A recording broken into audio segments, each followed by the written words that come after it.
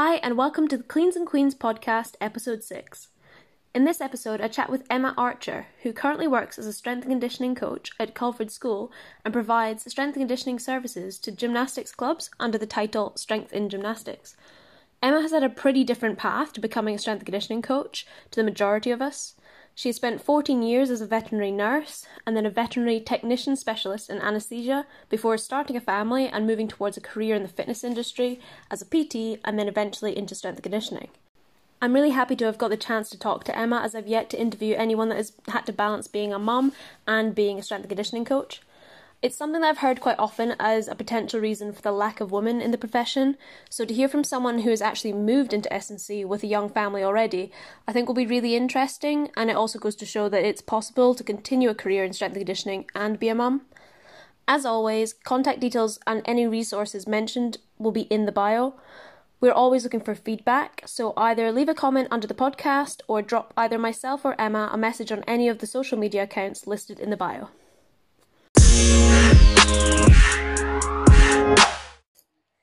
Hi Emma, welcome to the Cleans and Queens podcast. Thanks for coming on. How are you?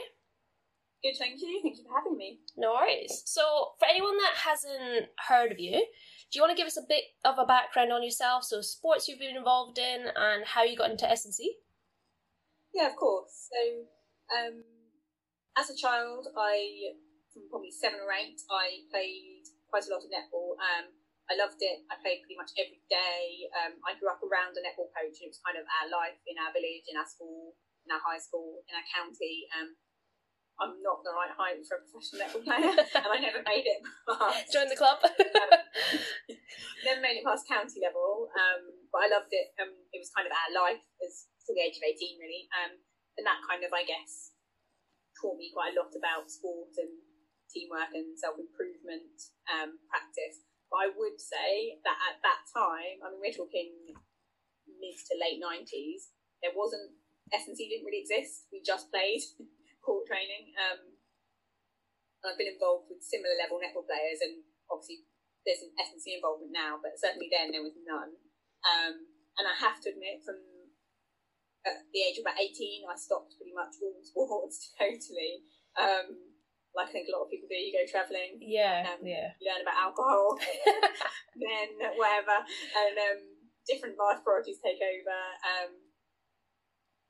And I got a career which actually wasn't sports related, and that took up all my time, and I didn't play sport again until probably 10 years later, in my mid to late 20s, when I took up sort of endurance running and a bit of lifting as well. So I would say throughout that time, though, I did always have a fascination for athletes and sport. So I used to read a lot of what I still do, read sports biographies. I was always fascinated about more about the mental aspect as much, how they trained, that sort of perseverance and grit, particularly with endurance sport. So that's kind of been a hobby of mine always, I suppose, is the how and why people become athletes and how they get to those points mentally and physically.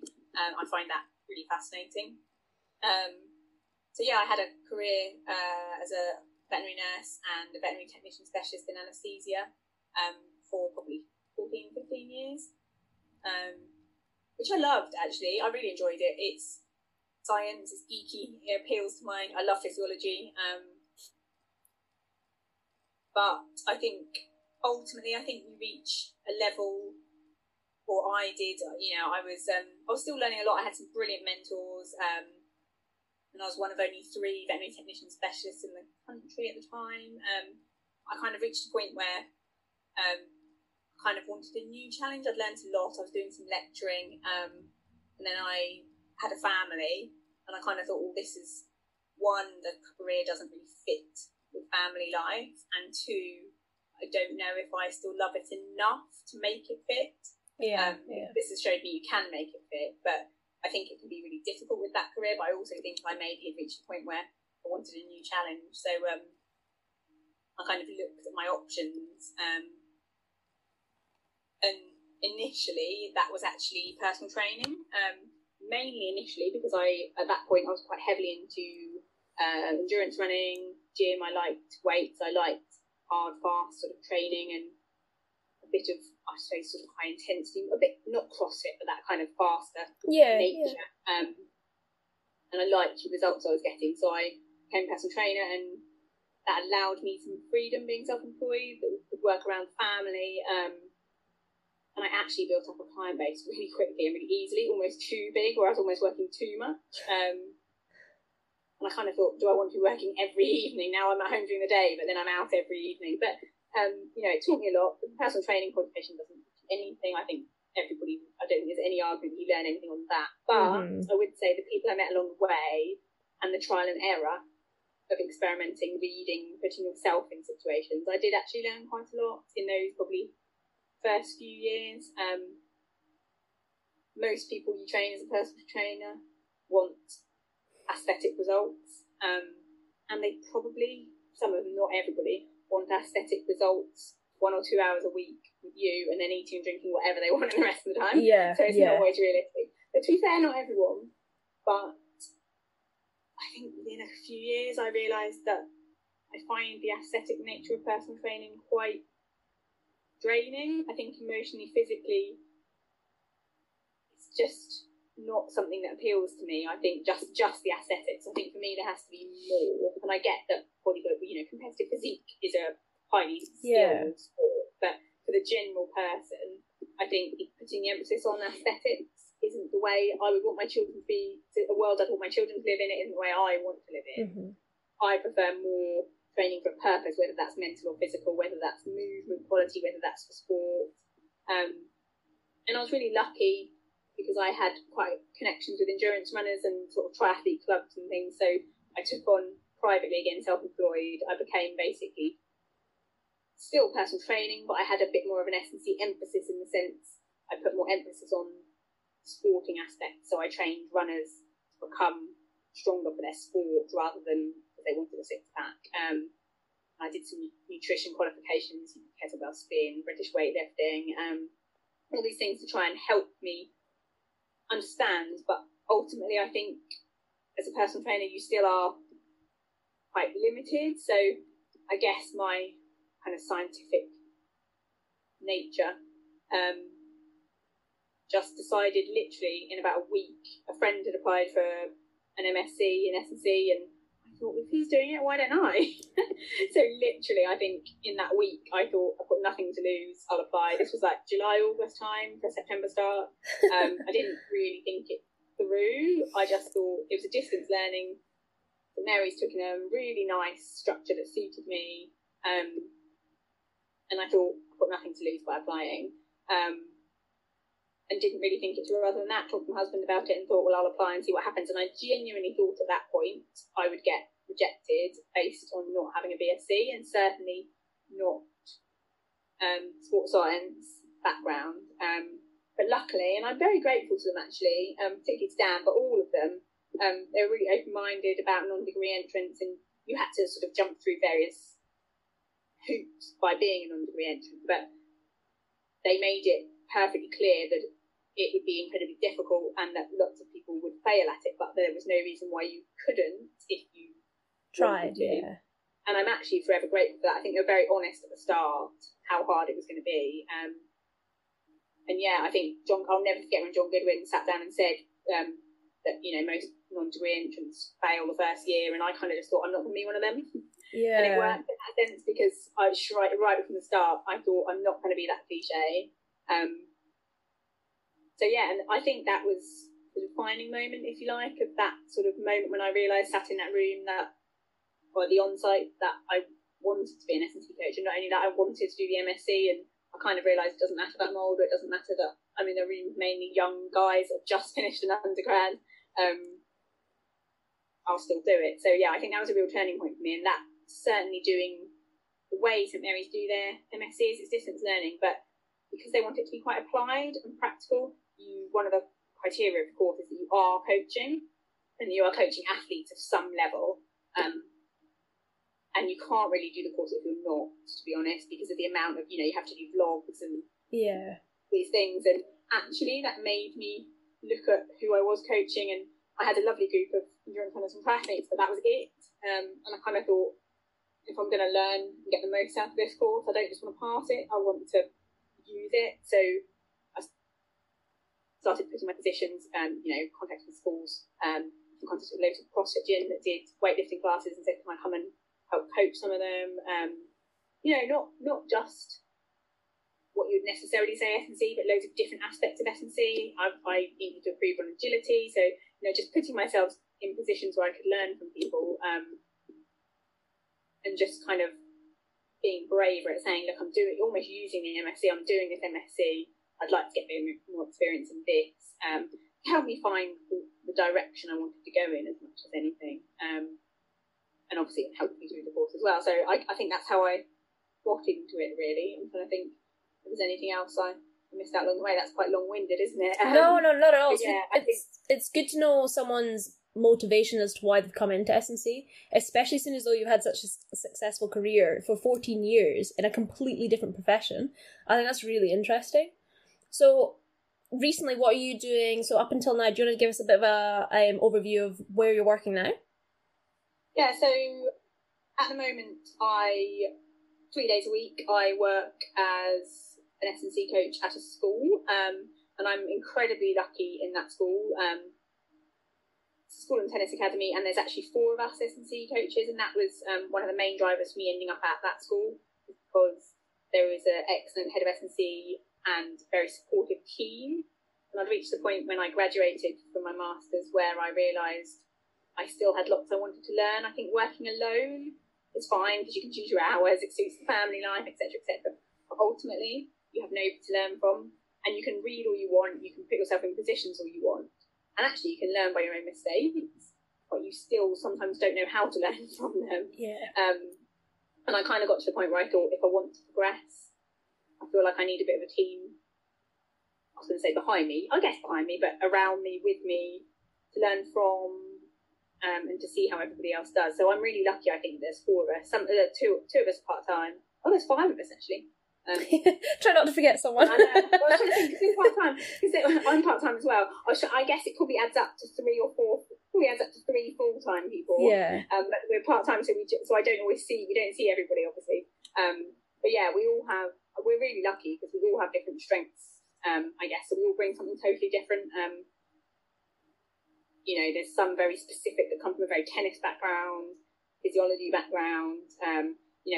Pilates, we have a lovely lady who does our Pilates, and yeah, we're all given the opportunity to learn from each other and CPD and things, which I think massively helps. So yeah, 3 days a week I do that, and then I also have a self-employed kind of private, the term company is a bit strong, but kind of umbrella for gymnastics, where I do S&C for gymnastics, and that's gymnastics clubs. So there's one that I do most regularly, 2 evenings a week. I do a couple of sessions back to back for them, program for them, screen and assess them. And again, I work quite closely with the coaches there to ensure, I guess, load management, periodisation as much as you can in gymnastics. And again, I feel really lucky to be given that opportunity, because I think it's quite rare in gymnastics. And the coaches are really good there and are very open. We have a really good relationship there. It's actually an all-female team. I don't think that's particularly relevant, but it's a female gymnastics club, so we only do girls anyway, and it's an all-female team. And in honesty, I don't think they would have employed a male S&C coach at that time. I think not because I think I just happened to fit in with their values and the team. And yeah, we have really good communication, and it's a juggling act, as it is with lots of sports. But I'm lucky that I get given, I suppose, access, and it's a real team effort. And I'm a tiny part of that, but it's nice. And it's I do a bit more kind of weekends and more casual work for other clubs. And it's quite nice to do that. I do a bit of consultancy and a bit of kind of workshops for. I'm not trying to. That makes it sound like I think I'm better than I am. Consultancy sounds really not at all. No. Helping gymnastics coaches with their S&C. So I'm not pretending to be a perfect S&C coach that knows everything, but to some sort of gymnastics coaches that don't have much S&C knowledge necessarily, but maybe come from an incredibly knowledgeable gymnastics background. It's kind of how can we, there's quite a few contradictions between S&C and gymnastics, sometimes particularly the older school landing, kind of aesthetics of landing positions, very stiff-legged, very tucked, it's kind of different. things that maybe go against what we would say are optimal landing mechanics for injury prevention, for force management, load management, etc., etc. So it can be quite a balancing act, kind of compromise between the two, and there's absolutely no reason in my eyes that can't happen. It's an aesthetic sport, and there are points deducted and awarded for specific things, so there does have to be a compromise because performance is what they're after. However, I think that can be done without sacrificing the gymnast's health. It's just a way of managing it. And I think as more and more evidence comes out, S&C coaches can be really well placed to kind of help guide how they do that. So, you know, we've done whole sessions on landing mechanics and optimising that. And I think the feedback I've had from coaches has been that it's been useful. So hopefully it is. So that's kind of secondary thing that I run alongside, and again I fell into that because my daughter's a gymnast, and I was lucky enough to be. I literally approached the club and said, "Have you ever thought of hiring an F&C coach?" And they went, "Yes," but they had various preconceptions about what S&C coaching is, and it was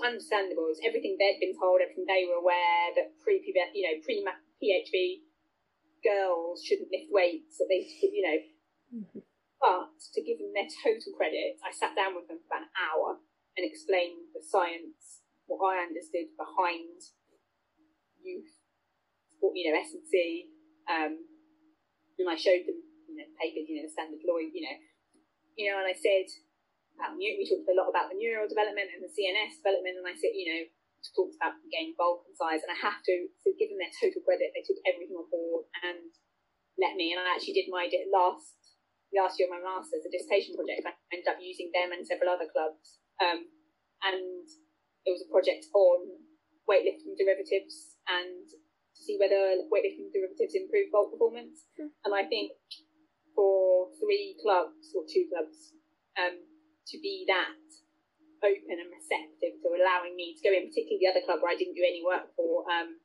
just allow me to rock up twice a week and train their gymnasts in weightlifting derivatives when they'd never even seen a bar before, the other club. They were all the girls were new to weightlifting, they're all novices. I think I was very lucky that they allowed me to do that, really, and were open to those kind of techniques. And I gave them a poster each after I presented it at UKCA and St Mary. I put up the posters in their viewing galleries so the parents could see. And it's them that you want to educate. It's those groups, like the parents and the coaches, that you really want to get on board. They're the ones that are going to buy in or not buy into S&C. So no, it's a really good way of doing it. Definitely, and it's parents' rights to not. There was one lady chose not to allow her daughter because she wanted her daughter to lift weights, and I can only say what I can say, and that at the end of the day, she's a parent who is trying to do the best for her child, and I can't tell her that she's wrong. I can only show the way why we do what we do, and people will always have, and they might be just, we don't know, maybe she was injured through doing something inappropriately when she was a child, and memories do last, and I think if you're a stranger going into their daughter's club, part of me doesn't actually blame them for being. I think I was lucky with the other club because that's where I work. So although I didn't coach that group, the parents had seen me going in and had seen me working with the older girls. So it's not surprising probably that people were less supportive. But no, I was very lucky. I think I've been lucky with the gymnastics as a whole. Yeah. So obviously at the moment with the COVID lockdown, no one really has a normal day. But typically before all the schools shut and the clubs shut, what did your working day look like? So on the days I'm working at school, which is usually 3 days a week, I tend to get up reasonably early, kind of 6:30ish. I do try not to wake up the children, but they're always awake anyway and want to chat. I might take the dogs for a quick walk if I'm up early enough. Then I literally just get ready, go to school. We're really lucky, probably, I don't know, similar to you, but you can have breakfast on site and sit and chat to the pupils while you're having breakfast. If you get there early enough. So my first S&C session, if you like, at school is often 7:45. So that's a kind of pre-lessons session. And on a Monday for me, that would be it would be conditioning. So to kind of cycle it throughout the school terms. Generally start with longer intervals and they get progressively shorter. Really good groups of people as a rule. The ones I have in the morning are on the Monday are what we term the yellow jersey crew, which have kind of earned their right to be this kind of responsibilities that come with it. It's not about performance, although they are often one. It's more about their ethics, their attitude, their motivation to train. And I'm really lucky with that group because I don't have to do an awful lot with their motivation. Maybe just make sure they're there on time and push them to hit the targets, whatever they are, for that session. That's a 45-minute session, and the warm-up tends to be, I have to admit, my warm-up tends to be quite agility-based. So I'll do like in the winter when it's cold on the AstroTurf, it's outside, you have to have a warm coat.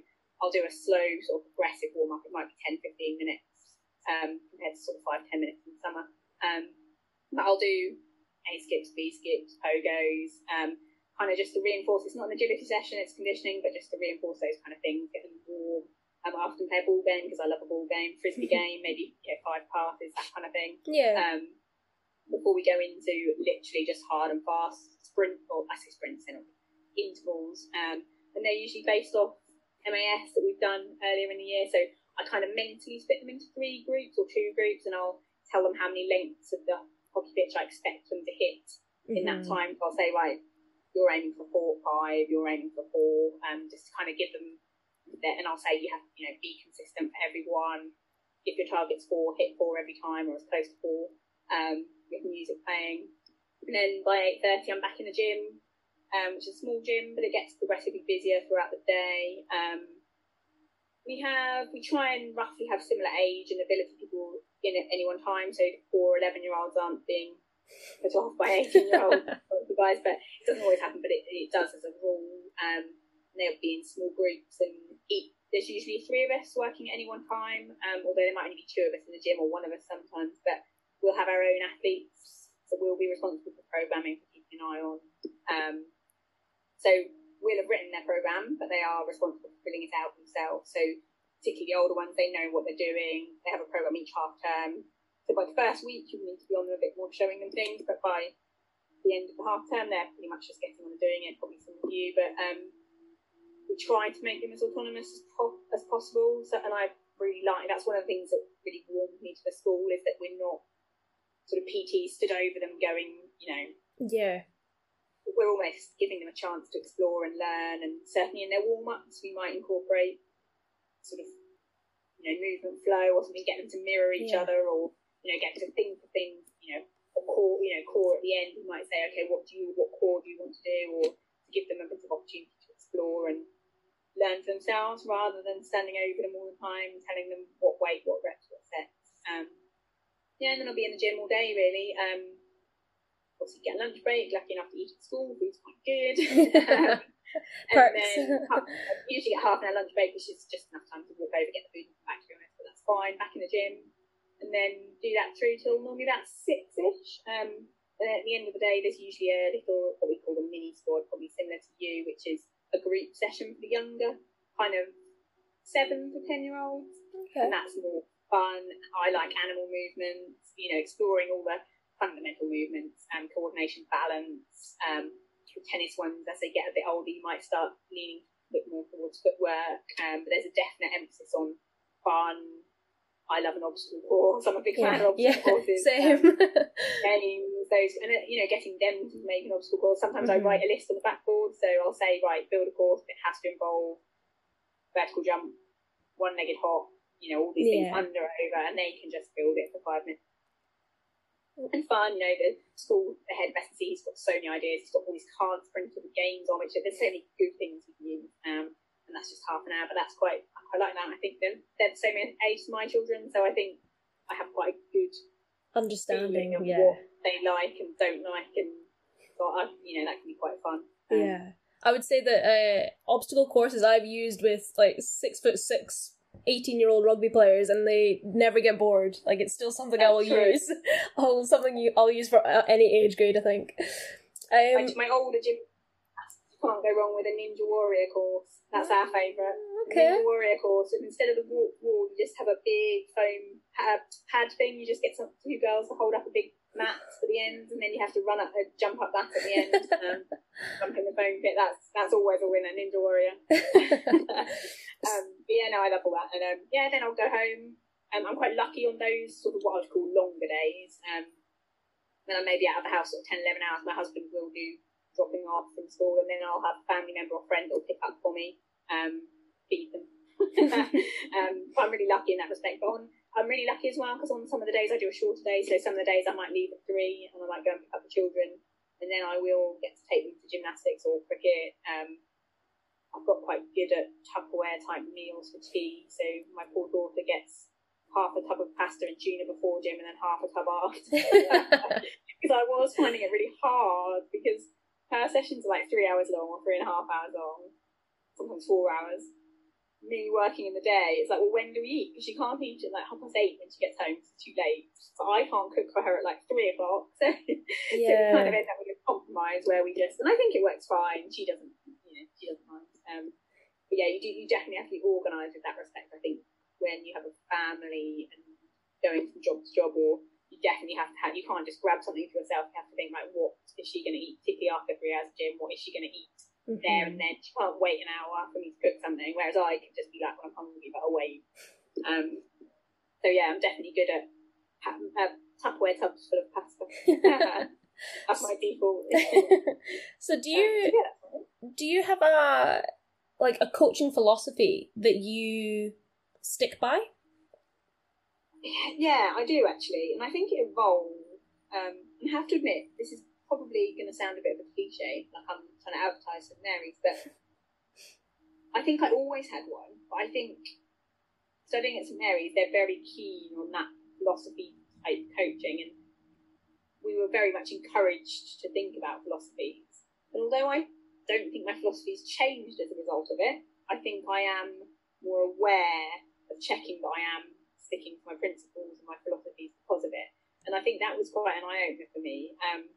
And yeah, I'm really passionate about S&C being part of a multidisciplinary approach. So I guess if you wanted philosophy, it would be that I provide a part of a multidisciplinary approach to youth, mainly youth, because that's why I work with athlete care. And I think that we're, as youth S&C coaches, I think it's really important that we're optimising health and well-being of the athlete and of the child, not just for the time they're with us, but that goes into adulthood and for their entire life, that we're setting them up with skills for life.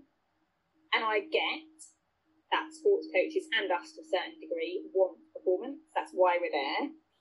But I think that should be a secondary effect of the other things, not a philosophy. And it sounds like a total cliche, and I do realise I probably sound like a cliche, but I genuinely believe that, and particularly with what's going on with gymnastics at the moment, I think that's a really important message to send out to children. Yeah.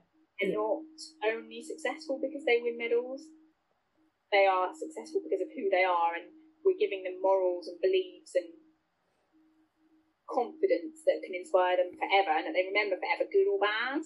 And I think it's easy to forget that. You could just look at being number one in the world or being number one junior, but if they're not happy and if they're not actually healthy, then we miserably failed at our job. And I think with more, I don't know how much S&C will follow gymnastics, but I think what continues to come out at the moment in gymnastics is that the culture has not been of that, and most of us would have known that for a long time. And there are really good coaches in gymnastics. I think that's what people forget. I read something on Twitter the other day, and I don't want to state them because they are good S&C coaches, and they were saying it's basically child abuse. Gymnastics is child abuse, was the comment. And don't get me wrong, I think there are abusive behaviours in gymnastics. I don't think gymnastics has to be child abuse. No, I understand what you mean, and I think it's because of is it Athlete A? Yes, so that's just come out. I think culture has supported and allowed those practices probably more widespread and commonly in gymnastics. Not necessarily than other sports, but the point is that because gymnastics is early specialisation, they're children, so they're not in a position as a 21-year-old fencer, or fencing is probably a bad example. I don't know, a career you choose when you're older, but anyway, you peak at an older age.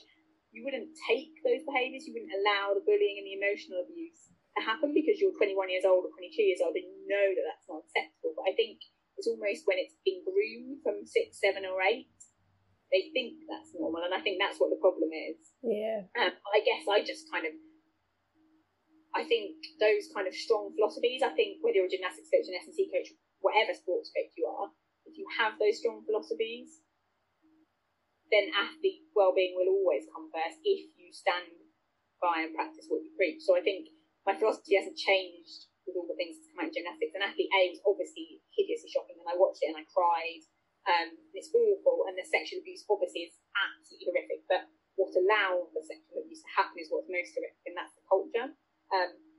So I think we can only do what we can do, and I stand strong in those philosophies, and the gymnastics coaches I work with have similar philosophies, otherwise I wouldn't be working with them. So I think they're, gone off topic a bit, but I think I do have a philosophy, and it doesn't change, and it hasn't changed now, but it's made me more aware that it's easy to say something, but you have to act on your philosophy. You know, I could have any philosophy, but it's meaningless unless I actually behave in that way. Yeah. In that way.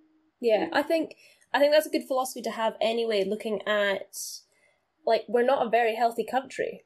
All the way through, we've got a high obesity level. We've got people that may not enjoy sport at all. They may have had horrible experiences or just hated competitiveness as a kid and were forced to do it in PE. But if we were able to allow sort of S&C within it, so it's not necessarily, S&C isn't competitive, it doesn't have to be at all. So if they enjoy that part, that's giving them lifelong lessons that they can use later on to hopefully improve their health later on without having to compete in something or play a sport that they're not that interested in. But no, I definitely think that it's a good philosophy to have. No, and I think that's one of the things that this school I now work at has really encouraged, is that it's not only the sports scholars that have access to S&C. So where I worked previously, I was on my own, which was one of the things that made me realise I wanted to be a part of a team. But the other thing is that I only got the opportunity to work with the scholars, whereas at this school it's anyone, whatever their ability, whatever their sport, whether it's for just general health, whatever, can have access to S&C. So they don't have to be the best rugby player or the best. They want to get stronger for their sport and move better.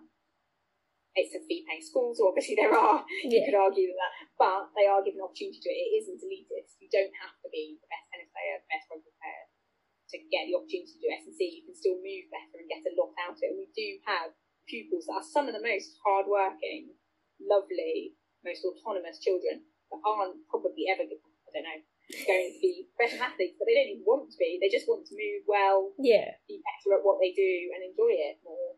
And there's absolutely nothing wrong with that. I don't think, like you said, S&C doesn't have to be elitist. It doesn't have to be competitive. I think it's definitely the way that we should be going, I think. Or more institutions and more schools maybe should be looking at it that way as well.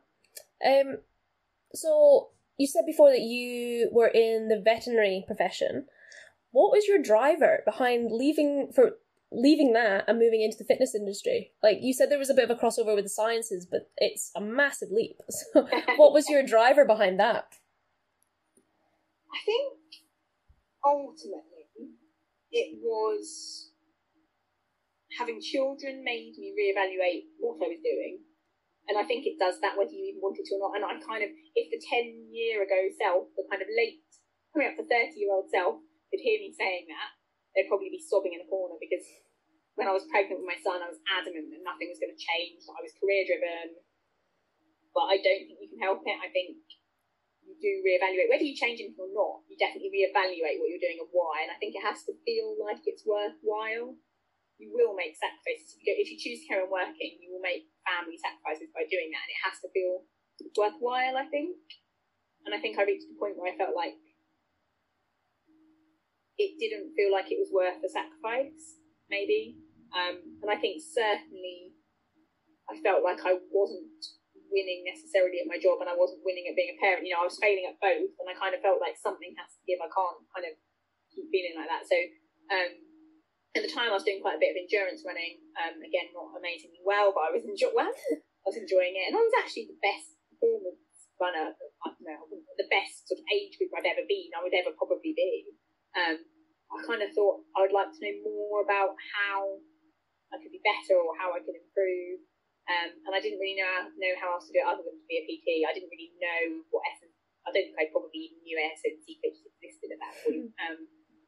So yeah, I kind of thought, well, what can I do while I'm at home on maternity leave with my second child? I thought, what can I do that will give me a kind of career or something different to try? And if I don't like it, then I can, go back. So I became PT. Qualification's easy. I literally did it probably in 6 weeks on my laptop. Not even that, probably. That's another debate. But anyway. And again, I was really lucky. I had some friends that were in the industry, so I could rent some gym, well, not even rent some gym space, pay hourly, so I didn't have to commit to big monthly gym fees, rentals. I literally did a pay-as-you-go. I had 3 clients, I only paid for 3 hours, those kind of things. Really casual, so it was perfect. And I quickly got quite a big client base, and they were nice, most of them as a whole were nice enough people. But yeah, you kind of, I think, you do the nutrition course, like I said before, spin, kettlebell, and you kind of think, I don't know if I'm really helping these people in the long term. I genuinely believe I either wasn't a very good PT, which is a possibility, or I kind of just felt like I can kill them for an hour, but they're going to just keep paying me every week, twice a week, or 3 times a week for an hour.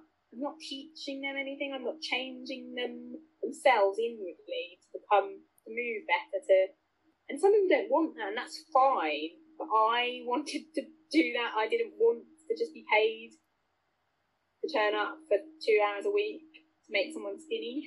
And there's nothing wrong with that.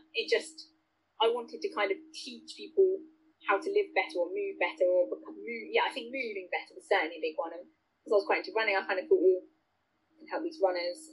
And I loved it. I loved the runners and the triathletes. They're kind of really nice adults to work with. I think I love working with children now, and I think having my own children makes me more determined to do that. But if I didn't, the endurance runners and triathletes would be the population of adults I work with, because they're like another level of motivated and driven, and you have to rein them in with the sort of running. But if and I was lucky, I had this small group of them, and they understood the importance of S&C, and they kind of tried to make as much time as they could for it. So it was about educating them in the best, particularly triathletes. They've got 3 disciplines to train for, so it was about how we could fit that into their day.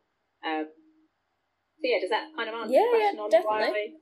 Yeah, no, but so quite a lot of those athletes that you worked with, you mentioned there, so like your endurance runners and your triathletes, you'd mentioned before that some of them were pre and postnatal. Yeah. So how did you find? That, didn't I? But yeah, no, that's okay. One of the qualifications I got along the way with PT was pre and postnatal training, pre and postnatal athletes, or not athletes, sorry, women. And I really enjoyed that, actually. That's one thing I would say I did learn something on the PT course. And again, I probably got, after the PT course, and I did do a lot more reading around it. And I think some of the PT advice for pre and postnatal guidance is dated and outdated, or it was then. But yeah, I think, and again, they're a really good population to work with, because they've got the desire that, they've had a baby or they are pregnant.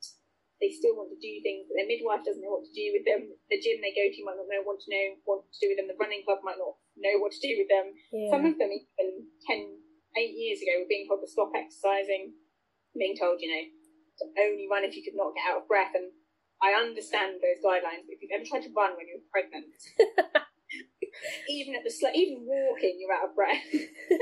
So there does have to be. I get the guidance, but I think you have to, if you've got these fit runners that can run a 23-minute, 22-minute 5k, they're running a 27, 28, 30-minute 5k. That's going to be fine. If they're taking it steady, if they're going easy, they're allowing themselves to slow down naturally, and that's kind of what we talked about. That was. Yeah, I really enjoyed that, and I still would enjoy working with those kind of population, I think, for those kind of returning to school type runners, rather than the aesthetic nature of postnatal, prenatal. Yeah, they're a really good population, and you've got all the considerations that come along with being pregnant and postnatal, but I don't think you have to be a mum to learn it, because you could learn it. Of course you could learn it, and you'd be very good at teaching it. But I do think the relatability factor of having been through it makes a big difference, because they didn't mind telling me that they weed when they ran. Yeah, and they didn't telling me that their boobs leaked everywhere, because they knew that I'd been through that, and they knew that I could probably tell them a story, which I did on the London Marathon. You know, that's, you know, I understood about trying to get your boob out of a sports bra to breastfeed after you've been for a run, and how really impossible sports bras are for that, and badly designed they are for that. So I think they probably related to me in a way that they may not have related to a younger guy, maybe even a younger woman that hadn't been through that. I think so. I think it's those. It's like we're laughing about it, but I think it's definitely those kind of scenarios that you probably wouldn't want to open up to someone else that's not been through it, because they're, I think, a bit more worried about maybe how other people view them, or how definitely. So I think it'd be a massive bonus to have had kids before and then work with people that are due or had kids just recently. And, you know, there's some midwives that still tell you not to run in pregnancy, and you know, if someone's telling you that and you're kind of going, actually, the lady I see, she ran through her pregnancy, and you know, she was, you know, you can kind of relate. You can kind of see, if you see someone else doing it, or someone says that's fine, I did that, as long as you've got no complications. You know, I think people like to hear that it's possible and doable, and obviously everyone's different, and that's what I always say to them. You know, with my first, I couldn't run for about 12, no longer than that. I didn't run for about 5 months after. It was quite a traumatic birth, and it wasn't a position I was in. Whereas my second one, my daughter, really nice recovery, and I was running 4 weeks after. Now, for most people, 4 weeks would have been incredibly too soon, and I wouldn't suggest that people necessarily did that. But for whatever reason, the second time round, I could, and I did. Very short, very gradual. So I think it's important that people realise those variations, and kind of, you know, so many things change in your body and mentally as well as physically. And I think that's another really, I think unless you've been through it, you don't realise the emotional aspect of not only your body changing, but you've suddenly got this thing that's totally reliant on you, and whether you like it or not, you can't turn off your emotions for it. So I think have someone that's been through that and knows how hard it is to do that mentally and physically can only be a positive, really, I think. Yeah, absolutely. That was definitely a good learning curve. So, just to switch back a little bit, so as someone that's had a career in a completely unrelated profession, I'm interested to know, like, how did the strength and conditioning environment and fitness environment look like, or come across to someone that was new to it but hadn't just come straight out of university, out of high school? How did that come across to you? I think quickly with the PT industry, I realised there's a lot of people that say a lot of things without really knowing what they're talking about. And not saying I did know what I was talking about, because it's kind of the point, I didn't either. But what annoyed me was coming from quite an educating, I worked in a teaching environment where I was teaching interns, where I was being taught from mentors, or we were having journal clubs and rounds, and questioned everything. And I think the PT industry just didn't suit my brain for that reason, because a lot of people just told you facts and that was done, which I think is probably part of the reason why I didn't stay in it for more than a few years. And I think there's really good PTs that do question everything, and I think that's becoming more and more common. I'm not saying you can't be like that, but it's harder, I think, to find similar people that question things. And I think I found that a little bit with the S&C community. Initially, certainly, I was lucky enough to have some friend, the friend I said that was going on the Masters, and he was quite open-minded and explorative, and kind of taught me to question what I thought. I kind of thought, well, you know, I don't know much in this area, but I want to learn. And then you kind of get on the course, and you're on the course, and I think I realised that actually there's a lot of people like me, even the younger ones, they don't actually have that much experience with actual coaching either. So we're not that dissimilar.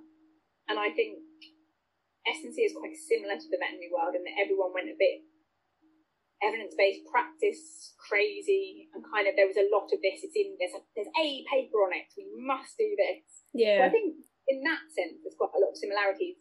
I think there's a lot of younger people that are suddenly given access to maybe research well, I say younger, less experienced, because I don't always know either. And you kind of almost don't know where to turn. There's almost information overload. And I think that's where having a previous career where I was kind of taught to evaluate research and journal clubs and things.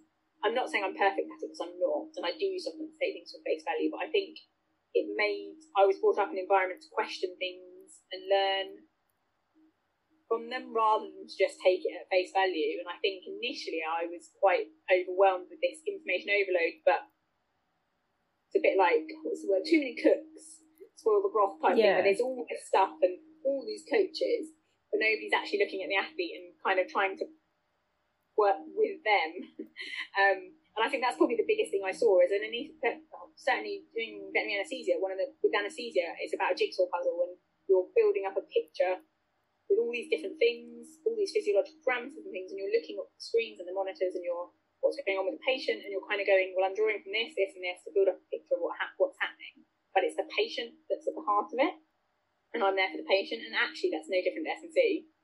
I'm there for the athlete, child, whoever it is, and I'm using all these different tools to become part of a jigsaw puzzle that makes that athlete a better athlete, or an athlete, or a better person, or whatever. So it is totally different, but in another way it's not. Like, you're coming across the same kind of issues as well, yeah. Yeah, and it's a similar kind of jigsaw puzzle, it's a similar kind of evidence-based approach, but still looking at the athlete as a whole the same way as you look at the patient. Like, the numbers could be telling you something, but if the patient doesn't look like that, and it's the same with S&C, you could do an assessment or a screen, but then if you're looking at the athlete in the day-to-day life and it's not, and then something's wrong, or something doesn't add up, and so I think outwardly it's very different, but it's also quite similar. Yeah, I think the idea that the information overload is, I think a lot of people experience that. With experience, like, you start to pick up things like, it's the athlete I'm looking at, not the science. I'll take on board the science and take on what I need, but I need to look at the athlete, or patient in your case as well, first. But no, that makes sense. So what opportunities or challenges have you come across so far? I think it's a tough question, particularly in relation to being female. I think general challenges of being a parent is harder, and although that's self-induced, I've chosen to do it, I think it limits your career choices, because you always have to think, can I work that around family and children? However, I have a very supportive husband, but you still have to kind of think, well, he's got his business, I have to do, so I think that's tough in a profession that isn't renowned for being the most flexible, and I get that that's my choice, and I wouldn't necessarily expect it to be much different, except I think particularly now the school I'm at the moment kind of proves that it can be really flexible, and that provided you have the right team, and don't get me wrong, I'm not saying I don't turn up for work on the days I'm meant to work, but you don't have to be there 24 hours a day, 7 days a week to do a decent job and to learn and to progress. You just, if there's a team of you that's supporting each other, then it can still work. But I think I'm very lucky with that job, and I think that's quite hard to come by. And I think you do have to turn down opportunities or things if they won't work for your family. But I don't mind that. You can't have everything, and I think you just have to wait for the right job and accept that might happen. I think there's always challenges. I think, going to UKSCA conference, I presented my research at conference last year, and I remember walking into the room, and it was pretty much all men, and you kind of youngish guys, and you kind of think, who wants to care about this? They're not.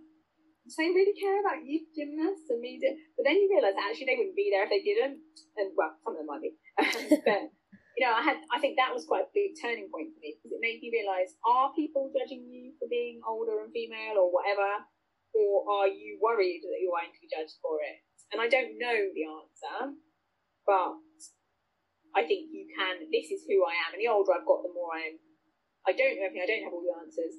I can't necessarily do everything that maybe a younger S&C coach would be able to be in terms of flexibility, but I can offer a lot, and this is what I can bring. And actually, I've had nothing but positive feedback, whether that's because I've got better at the positions I seek out and kind of automatically don't look at ones that won't be suitable. But yeah, I mean, speaking at UKSCA was amazing. It was brilliant. You know, I was really lucky, and I met so many really good people as a result of that. That kind of, I think that probably that came off the back of the MSc, and you know, I think that definitely built my confidence to prove that you don't have to necessarily fit a stereotype or be something, and that it's okay to maybe be, you know, even whether you're young, male or female, or older, male or female, everyone has insecurities and things they're worried about, and the reality is they're not normally as bad as you think anyway. And if people haven't employed me because of that, then I can't change that. So yeah, I think overt challenges, not so much. I think, yeah, maybe some of the older rugby guys, when they first see you, maybe think, really?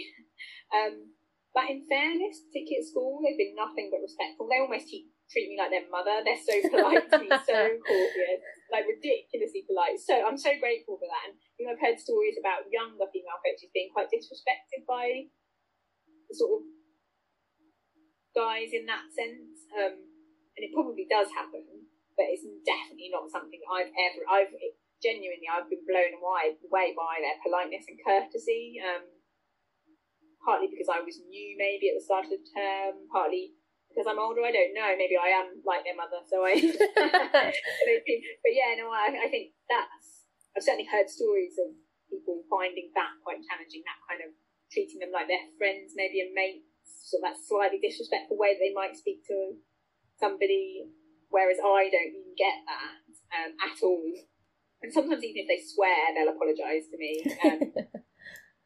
I think it's a good environment to be in. Yeah, I think they probably treat me more as a parent figure, which I don't know if that's good or not, but yeah. Okay, so then... Yeah, that was the other thing I was going to say actually about challenges. I, again, as a spur of the moment thing, tends to be my thing in life. Last week I decided to put myself forward for one of the associate board members for UKSCA. Ah, okay. Because I kind of looked at the board members and they're all male, and I kind of thought, I don't think you're magically different by being female, but I do think if there are younger S&C coaches that are female, or maybe even not even younger, maybe they're not even coaches yet, maybe they're just considering it, I think it's really important for them to see other female S&C coaches to kind of relate to. Like we were saying, we didn't know it was a career. You know, I think I've heard other people saying on your podcast that they just didn't know it existed as a career. Yeah. And I think if they only see men on those kind of positions, then it doesn't really stand out to them as achievable or a thing, maybe. And that's wrong, obviously. And I wouldn't want people to be put off just by being only male. But I think if there's ever a time to kind of go, well, see a female face and see that it's possible, and if it inspires other people to push themselves forward, then that can only be a good thing, I think. Yeah, definitely. I think it's Sophie said something similar in the first episode, where she said she really loves the fact that she's working in a boys' school, but it means that there's how many years or how many hundreds of boys have now had her as an S&C coach, that it's actually the norm to see a female S&C coach. So yes, it's in a boys' environment, but just being able to see that that's an option for women as well. So one, for the boys to get used to it, so it's not a novelty if they ever have a female S&C, but also just to be seen, you know, they're just there. So no, I agree with that, absolutely. Do you have any advice for anyone, so either women coming into S&C from a different profession like you've done, or just anyone in general looking to break into the S&C profession? I think certainly from my previous career, the biggest thing I probably learned, and the advice I was given, which I then used to pass on to other people, was about not being afraid to fail. Now, and even fail publicly to a certain extent, or not publicly, but it's like if you trip and fall over and only you have seen, it's a bit like, have I learned that much from it? Whereas if someone else, I don't know, but I think don't be afraid to fail, and don't be afraid to learn from mistakes. Also, don't be afraid to share your mistakes so other people learn from them. And certainly, in my previous job when I was lecturing, some of the things that people used to say they remembered the most was always my stupid little anecdotes about when I messed up. And how I never did it again. And they actually really remembered those things and really related to them, and it made them change things and made them. And I think that's a really important thing, is that cliche of that you learn from your mistakes. It's not only that you learn from them, it's you actually remember them and probably learn more from them. You obviously learn by successes as well, but I think those sort of scary moments stick in your mind. So definitely not to be afraid to make mistakes. And I think I'm probably lucky that I had mentors or people senior that allowed me to almost do that and gave me the space to do that. And I think don't be afraid to start over again if you have had another career. I think sometimes people almost see it as failing, like you've reached sort of somewhere in that career, and it's like giving it all up that to sort of start from the bottom again. You know, like someone said to me, do you want to start from the bottom again? It's like, what is the bottom? Like, it's completely different, environment. It is the bottom, but why should that matter to me? Like, if I'm not, it's only your pride, like, only because it's not normal for someone in their mid-30s maybe walk in and be junior, maybe because most of the people are 20-something, that doesn't mean that I can't. It's only my pride. Like, does it matter? Like, you know, if you're putting yourself out there to learn, I don't think it should matter. No, not at all. Especially if you're there for the right reasons. It's almost the opposite to that. You've left a career to join this industry, so it means you're there for the right reasons. Yeah, exactly. So I think I don't try and know everything. I think that was something perhaps I made the mistake of. I kind of felt like I needed to prove myself all the time and have, you know, not have answers, because I've never been one of those people that feels the need to know the answer to everything, but felt like I just needed to read everything, learn everything. And I think sometimes you just need to take a step back and do and read organically as it happens, rather than try and absorb everything in one go.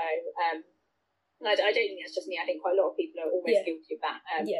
Instead of waiting until something's relevant and it comes along and reading about it and learning from a particular experience or from an athlete, trying to read a whole textbook in one go, or, you know. So I think you remember it then, because if you're reading a textbook and you've got no experience of it practically, you're probably not going to remember it. Whereas if you wait till you've got an athlete in front of you and then you think, oh, that's in that book, I'll go away tonight and read about that, then you're going to remember it and stick at it, I think. Don't be afraid to play. I like playing with myself, with training myself. I mean, I whether it's weightlifting, cycling at the moment as well, but I kind of try different strength cycles or even different movements. And particularly when I was trying the weightlifting derivatives with the gymnasts, I tried quite a lot of them out myself to see kind of how they felt. And I also try things out with my daughter. I'm quite going to try stretches and mobility movements with her. I think don't be afraid to experiment on yourself and practice on yourself. Practice, you know, that helps sort of preach, but you know, there's lots you can do with yourself and the people around you. I think don't be afraid to use yourself as a bit of a guinea pig. If you want to know if it works, we'll try it for 6 weeks, and does it work? Definitely. But that's not to say that obviously someone is going to behave the same way you are, but you know, just I think if you are new to the profession, you haven't had that many athletes to learn from, so you're going to have to put yourself in a position to try it. And I think so many other people have spoken about mentors. I don't want to go over that too much, but I think most people have said it from what I've heard on your other episodes, but I think they should happen quite organically. I'm not sure you should be necessarily seeking out specific people and latching yourself onto them because you think you want to learn from them. I think the ones I've had and still continue to have happened. Yes, I might have approached schools or places coldly, but then as a result of that, something's happened, and then I've learned, and then, you know, kept in contact. And I think you have different people that you rely on for different things. I don't think it necessarily has to be a structured mentorship of Zoom calls, emails. I think it can be much more natural and organic. I also think it can be quite two-way. Even the more senior people, I think you can't just take. I think there has to be a level of giving back in some level, as small as it may be, and share. I'm definitely keen on sort of sharing ideas and learning from everybody in a whole team, and even maybe people that you don't necessarily think you need to learn from, or a totally different area, they're often the people that you can learn the most from. So yeah, definitely put yourself to learn from different areas, different people. Like I was at our Pilates teacher, you know, she's done some Pilates sessions for us, and I was amazed at how hard some of it was. And you know, you kind of think, oh, I thought I was quite strong, and then you're like, glutes burning up. And yeah, just those sorts of things you can then incorporate in your warm-ups, or, you know, covering deload weeks, or, you know, things, and you kind of think, well, part of you thinks, well, I'm not a Pilates teacher, but that doesn't mean you can't apply those things. And no, absolutely. I think that's something that I found, like, with the school I was working with, they had in pre-season, they brought the gymnastics teacher, which was PE teacher, but she was specialised in gymnastics, and had our first 15, I think, and second 15 in a full gymnastics set-up gym. And she just let them play. She taught them the basics, taught them very basic movements, but had these gigantic children running about trying to be gymnasts. And I think, actually, one, it was great fun, and that was ideal, and two, it was coming from someone external. So it wasn't a rugby coach, it wasn't me from the S&C, it was gymnastics. They got to play, they got to learn new movements, and it was a lot about landings and rolling and how to, you know, just move your body in general. But I definitely think I agree with that absolutely, that learning from different people and different, doesn't even have to be sport, it could be business, it could be anything like that you can pick up from. I agree with that completely. Was there any resources that you've used that you think that other people should have a look at?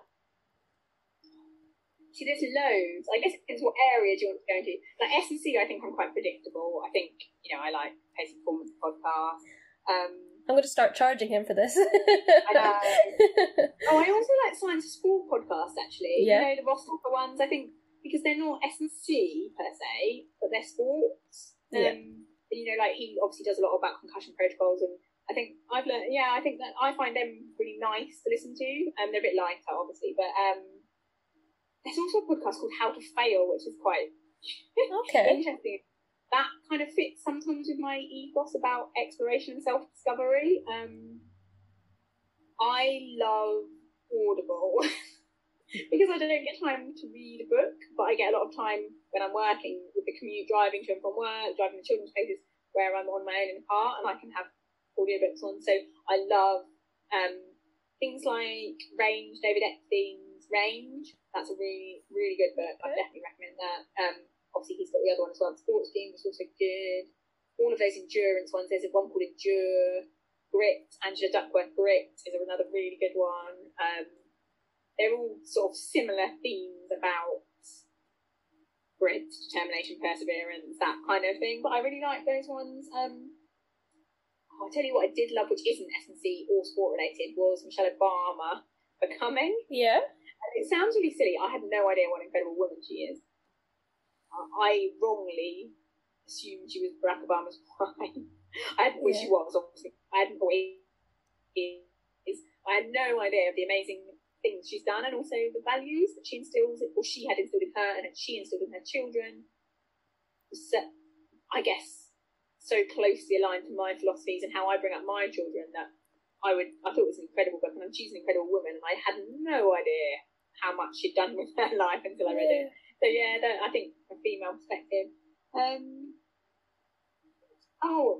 tell you what, for like relaxation, mental health, Fern Cotton does the, what's it called? Fern Cotton Happy Place? Yes, I think so, yeah. That's quite good if you're a bit tired and grumpy, but you want to train, or like just do a light, like switch off. She has really good guests on. So I'm quite eclectic, I suppose, with those kind of, depending on my mood. I've got so many on Spotify, and then I'll just, or Audible between them. Any sport and Audible could be in one as well. But sometimes, this is really bad to say on an S&C podcast. Sometimes if I'm training, I don't want to listen to an S&C podcast. Yeah. Or S&C book. I just want to get sucked into someone's autobiography or someone's story, or like Ross Edgley's Swim Across Around the Great Britain. I've just listened to his audio book on that.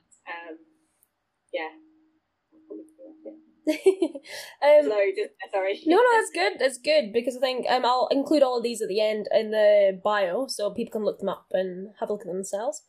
So if there's anyone listening that wants to find out a little bit more about you or get in touch, what can they use?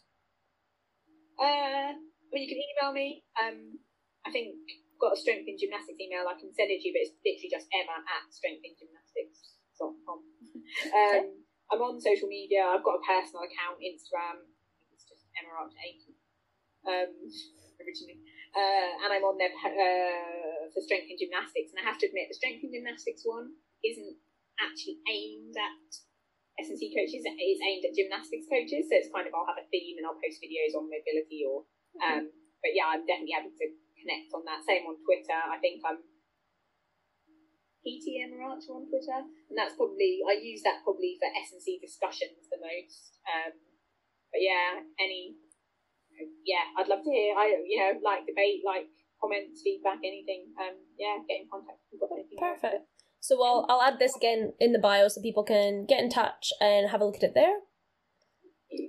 The other thing I did want to say with the resources, you said about recommended resources. I would encourage anyone. I think there is somewhere else that does distance learning now as well, but the MSc distance learning at St Mary's was one of the best things I did, definitely. I think with student loans and things, I think particularly if you're older like me, I'd say don't be afraid of looking into it and doing it. And the opportunities to learn at the on-sites when you go there once a term or once a year at the end of the year for the week or two. I learned so much from just sitting chatting to like Dan John, Dan Baker, Dan Clever, Steve Magnus, just in the pub. Like, you just learn. I think that to me was so invaluable. And, Dan Clever's got so much to give, and John Goodwin was there at the time when I started as well, and they just have all these resources to draw from, and physiologists, like Stephen Patterson, and all of them there now are so enthusiastic that I would definitely recommend looking into it if you don't have one and are considering it, and don't necessarily be put off that it's distance learning, because I think you can still get quite a lot out of it, and it suits a lot of people who do it over a few years. Anyway, I just wanted to say that. Yeah, it's fine. You definitely hear a lot of positive things about that course anyway. But yes, thank you very much for coming on. I hope we haven't taken up too much of your time. Not at all. Thank you for having me. I really appreciate it. Thanks. Right, bye. Bye.